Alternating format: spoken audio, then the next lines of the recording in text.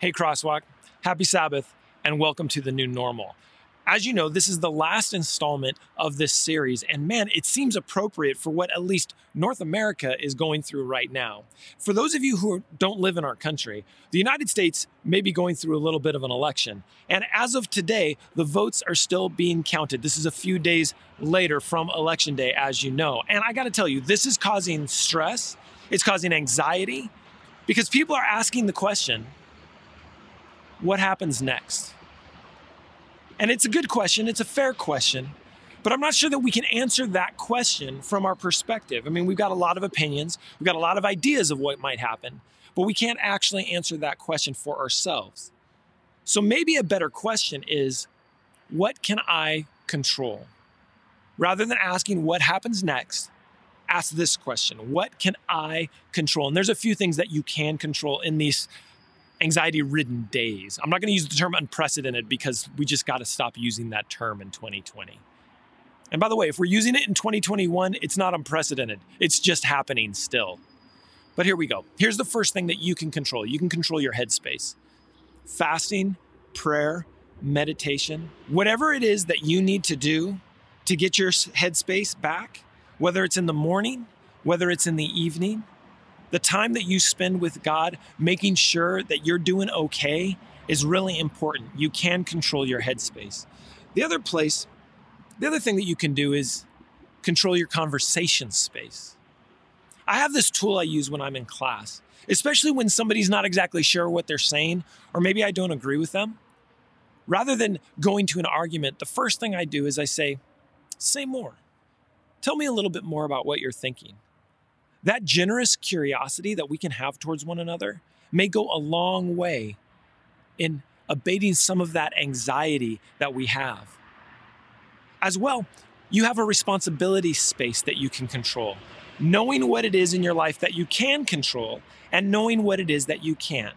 You can control your job, you can control your responses, you can control what you eat and what you don't eat. All these things are part of your responsibility space. So work on those a little bit. And just so you know, mood often follows action. Some of us have felt like, man, I don't want to get up, I don't want to go do anything, but that's not a healthy way to live. Mood often follows the action. So go take a walk, right? Play with your dog, play with your kids, enjoy some time together, cook, make yourself a snack, go hiking, whatever it is that you need to do. Force yourself to get out and your mood will begin to catch the momentum of your actions, which I think is really important. Because the truth is, while we can't control everything that happens around us, there's quite a bit we can control right here in our own, the things that we own, I guess we can say. So check your headspace, work with your mood, know what you're responsible for and what you're simply not responsible for. It goes back to that second question that we asked, not what happens next, but what can I control? And even though we've answered that question a little bit, there's one other question that we as followers of Christ need to ask. You see, here's where the question shifts. It shifts from what can I control to what can Jesus control? It's a great question, and it's answered for us in Matthew chapter 8, which just happens to be the chapter that we're studying in this series called The New Normal. And the fact that Matthew chapter 8 answers this question so powerfully is, I think, really important for us, especially in this week, especially for those of us in the United States. You see, what had happened is Jesus had just finished his sermon, that Sermon on the Mount that we've been studying, and where he said all these amazing things. And what we begin to realize is that stuff is happening after the sermon is done. And that's the way of it. A great sermon should lead to some great action. And this was a great sermon. And so what we have is Jesus interacting with at least 4 different groups or people specifically. First of all, he deals with a Gentile. Secondly, he deals with a woman. He deals with nature even, and he deals with a leper. In these first 4 narratives, we see what kinds of things Jesus is willing to do for and willing to do with. He takes care of the least of these in their context and he blows them away. So we're going to look at 4 stories today. We won't be doing all of chapter 8. We're going to jump through it a little bit, but I think you'll know these stories. Reading from chapter 8, verse 1. Large crowds followed Jesus as he came down the mountainside. People liked him. People wanted to be with them. You know that feeling you get when you hear a pastor who says amazing things. You just want to go talk to them, whether it's to say good job or whether it's to be close to the source of that influence and that wisdom that's coming out. They wanted to do something. And so as Jesus is walking down, we see that suddenly a man with leprosy approached him and knelt before him. "Lord," the man said, "if you're willing, you can heal me and make me clean." Now, there's no social distancing here, but I want to remind you of something. Even though the leper got close to Jesus, he was getting close to Jesus. We need to still social distance, especially as COVID is rising again in our country. But the man asked a question, "If you are willing." The only reason he asked the question, "if you are willing," is because he knew he could. So what we see is that God not only can heal through Jesus, but he's willing to heal through Jesus. Remember that question? What can God do? Well, clearly this leper believed that God, through Jesus, could heal him. So in verse 3, Jesus reached out, touched him, and said, "I'm willing, be healed." And instantly the leprosy disappeared. I love the fact that the leprosy listened to Jesus immediately and went away. And this is the answer of what is God willing to do? Not only what can God do, but what is God willing to do? But then Jesus said an interesting thing in verse 4. He said, "Listen, don't tell anyone about this. Instead, go to the priest, let them examine you." See, he knew that people would find out about it, but he wanted the man to go through the proper channels and get the understanding. Jesus didn't need the credit. He didn't need it. Good leadership means not having to take all the credit for something that's been done. And Jesus wanted the man to go be proven clean so that then the story would unfold. That's story number 1. Story number 2. This is continuing on Matthew chapter 8, verse 5. When Jesus returned to Capernaum, a Roman officer came and pleaded with him. Now, what we learn from this is that Jesus has no problem speaking to and working with power. The man approached him and he said this. He said, "Lord, my young servant lies in bed, paralyzed in terrible pain." Now, this is interesting. We've learned a couple things. One of the things that we've learned is that this man cared for his subordinates. And that's another sign of great leadership. You care for your subordinates, what's happening to them, how they're feeling, what's going on in their lives. Many of us have worked for people who didn't seem to care so much about us. Many of us have even followed leaders who don't seem to care so much about us.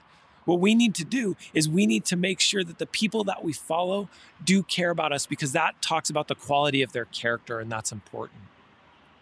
So as the story goes on, Jesus says, "I will come and I will heal him." Jesus shows no hesitation in being willing to help this centurion, this Roman, and help his subordinate. But then the officer says something fascinating. He says, "Listen, I'm not actually worthy to have you come into my home. Just say the word from where you are and my servant will be healed." The Romans seemed to understand something that other people didn't. The power of Jesus was so pervasive that he didn't need to be in proximity to it. Jesus could will it and it would be true. But also, the man knew that he himself was not worthy. Even though this was a man of power, this was a man who had his own influence. He knew that his influence paled in comparison to that of Jesus.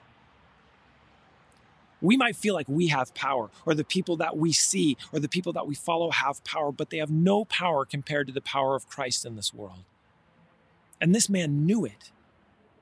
And he simply said, "Listen, just make him better."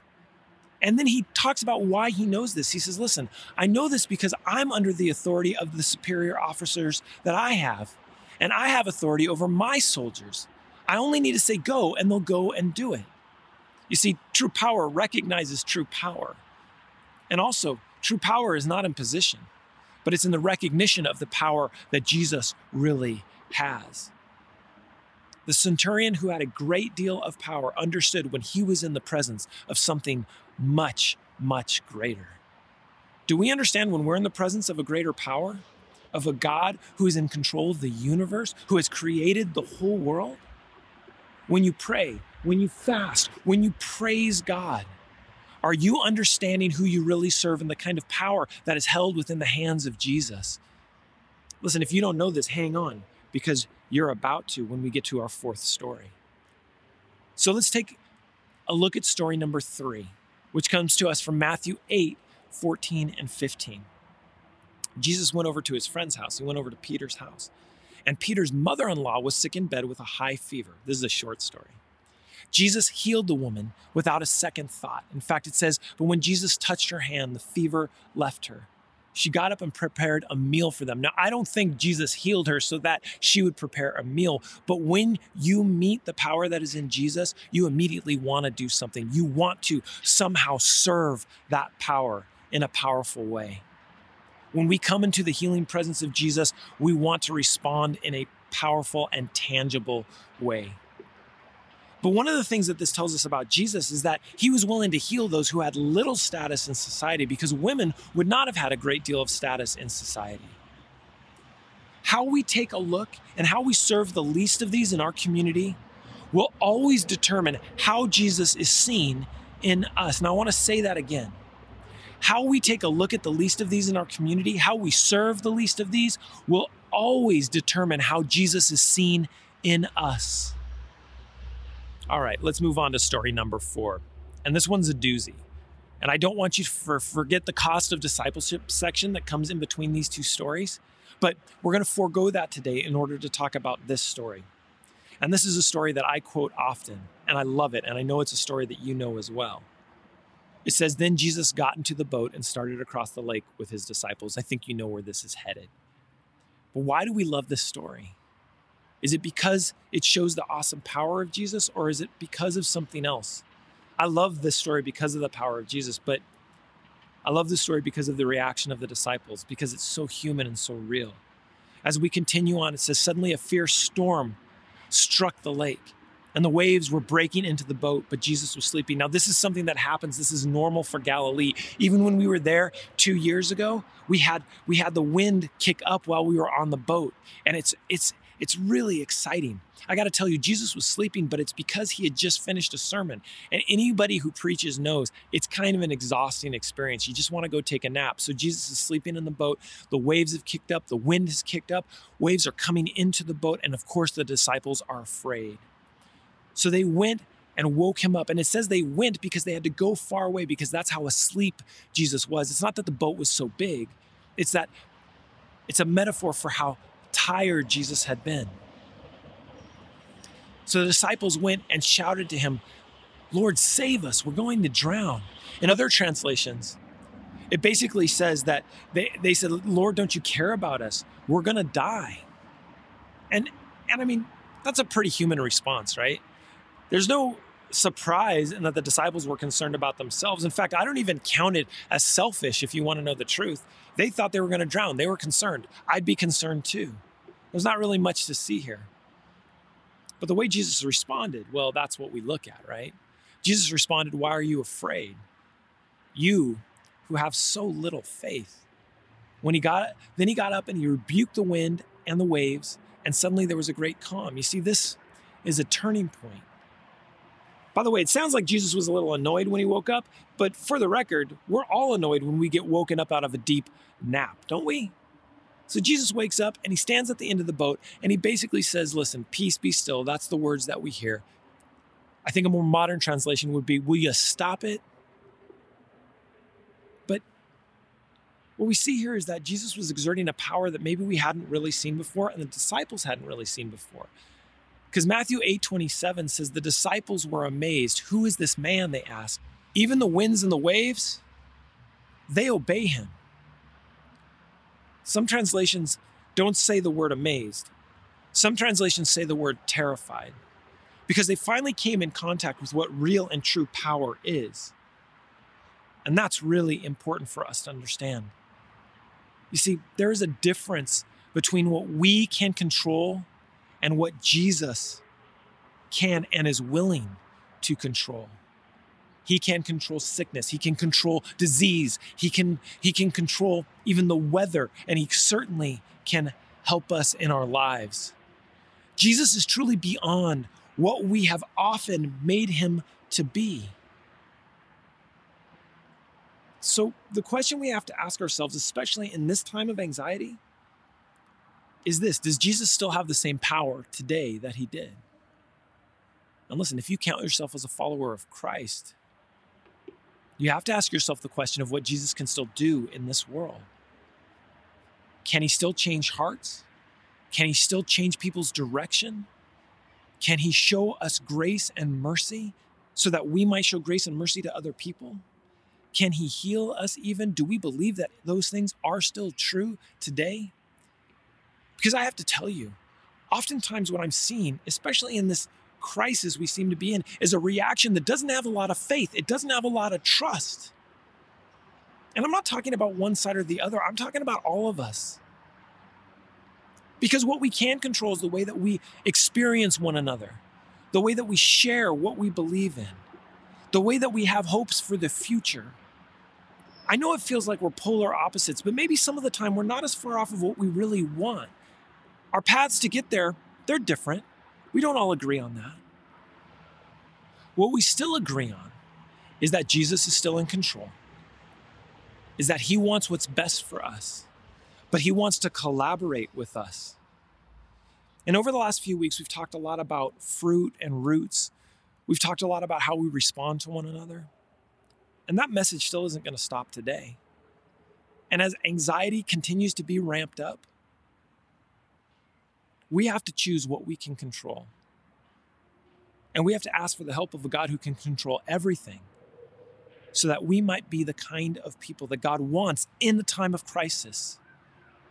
Don't you think that God is depending on his people right now to be the ones that bring calm to a storm? To be the ones who call out to the winds and the waves, peace, be still, and we do it in the name of Christ? What are you doing today? What are you doing today to adjust your life in accordance to the principles of love and compassion that Jesus has shown to others? Listen, if you're in a bad headspace, if you're angry, if you're frustrated, and willing to cause more pain and willing to create more anxiety out there, how can you allow Jesus to turn your heart around? So maybe we ask the question this way: what can you allow Jesus to control in your life?